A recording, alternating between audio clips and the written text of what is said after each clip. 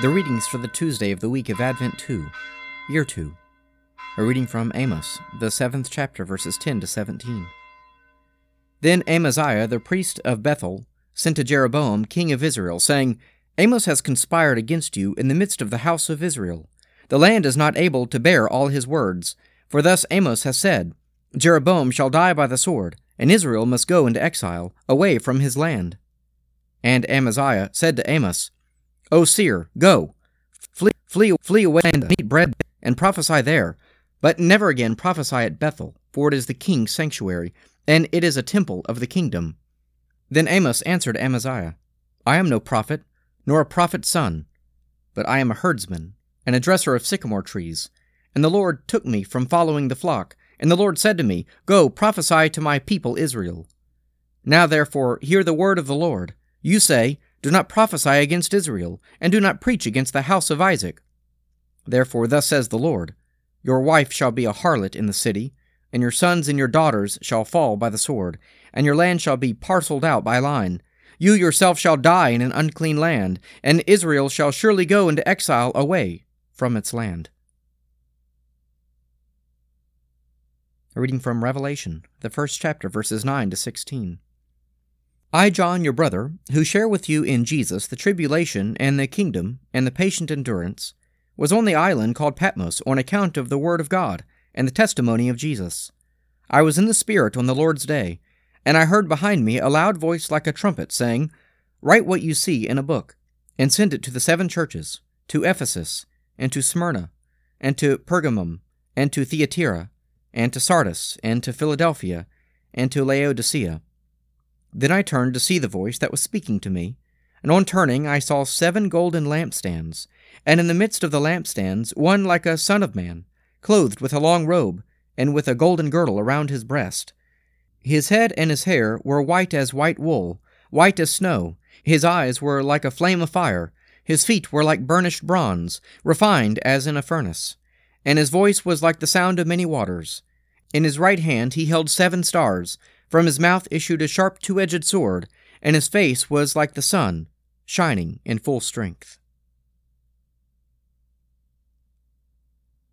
A reading from the Gospel of St. Matthew, the 22nd chapter, verses 34 to 46. But when the Pharisees heard that he had silenced the Sadducees, they came together. And one of them, a lawyer, asked him a question to test him. Teacher, which is the great commandment in the law? And he said to him, You shall love the Lord your God with all your heart, and with all your soul, and with all your mind. This is the great and first commandment, and a second is like it. You shall love your neighbor as yourself. On these 2 commandments depend all the law and the prophets. Now while the Pharisees were gathered together, Jesus asked them a question, saying, What do you think of the Christ? Whose son is he? They said to him, The son of David.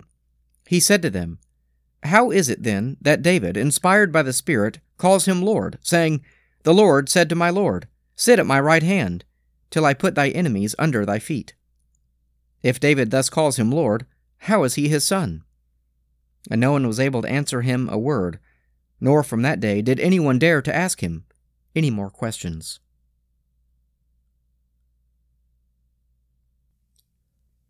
Psalm 95.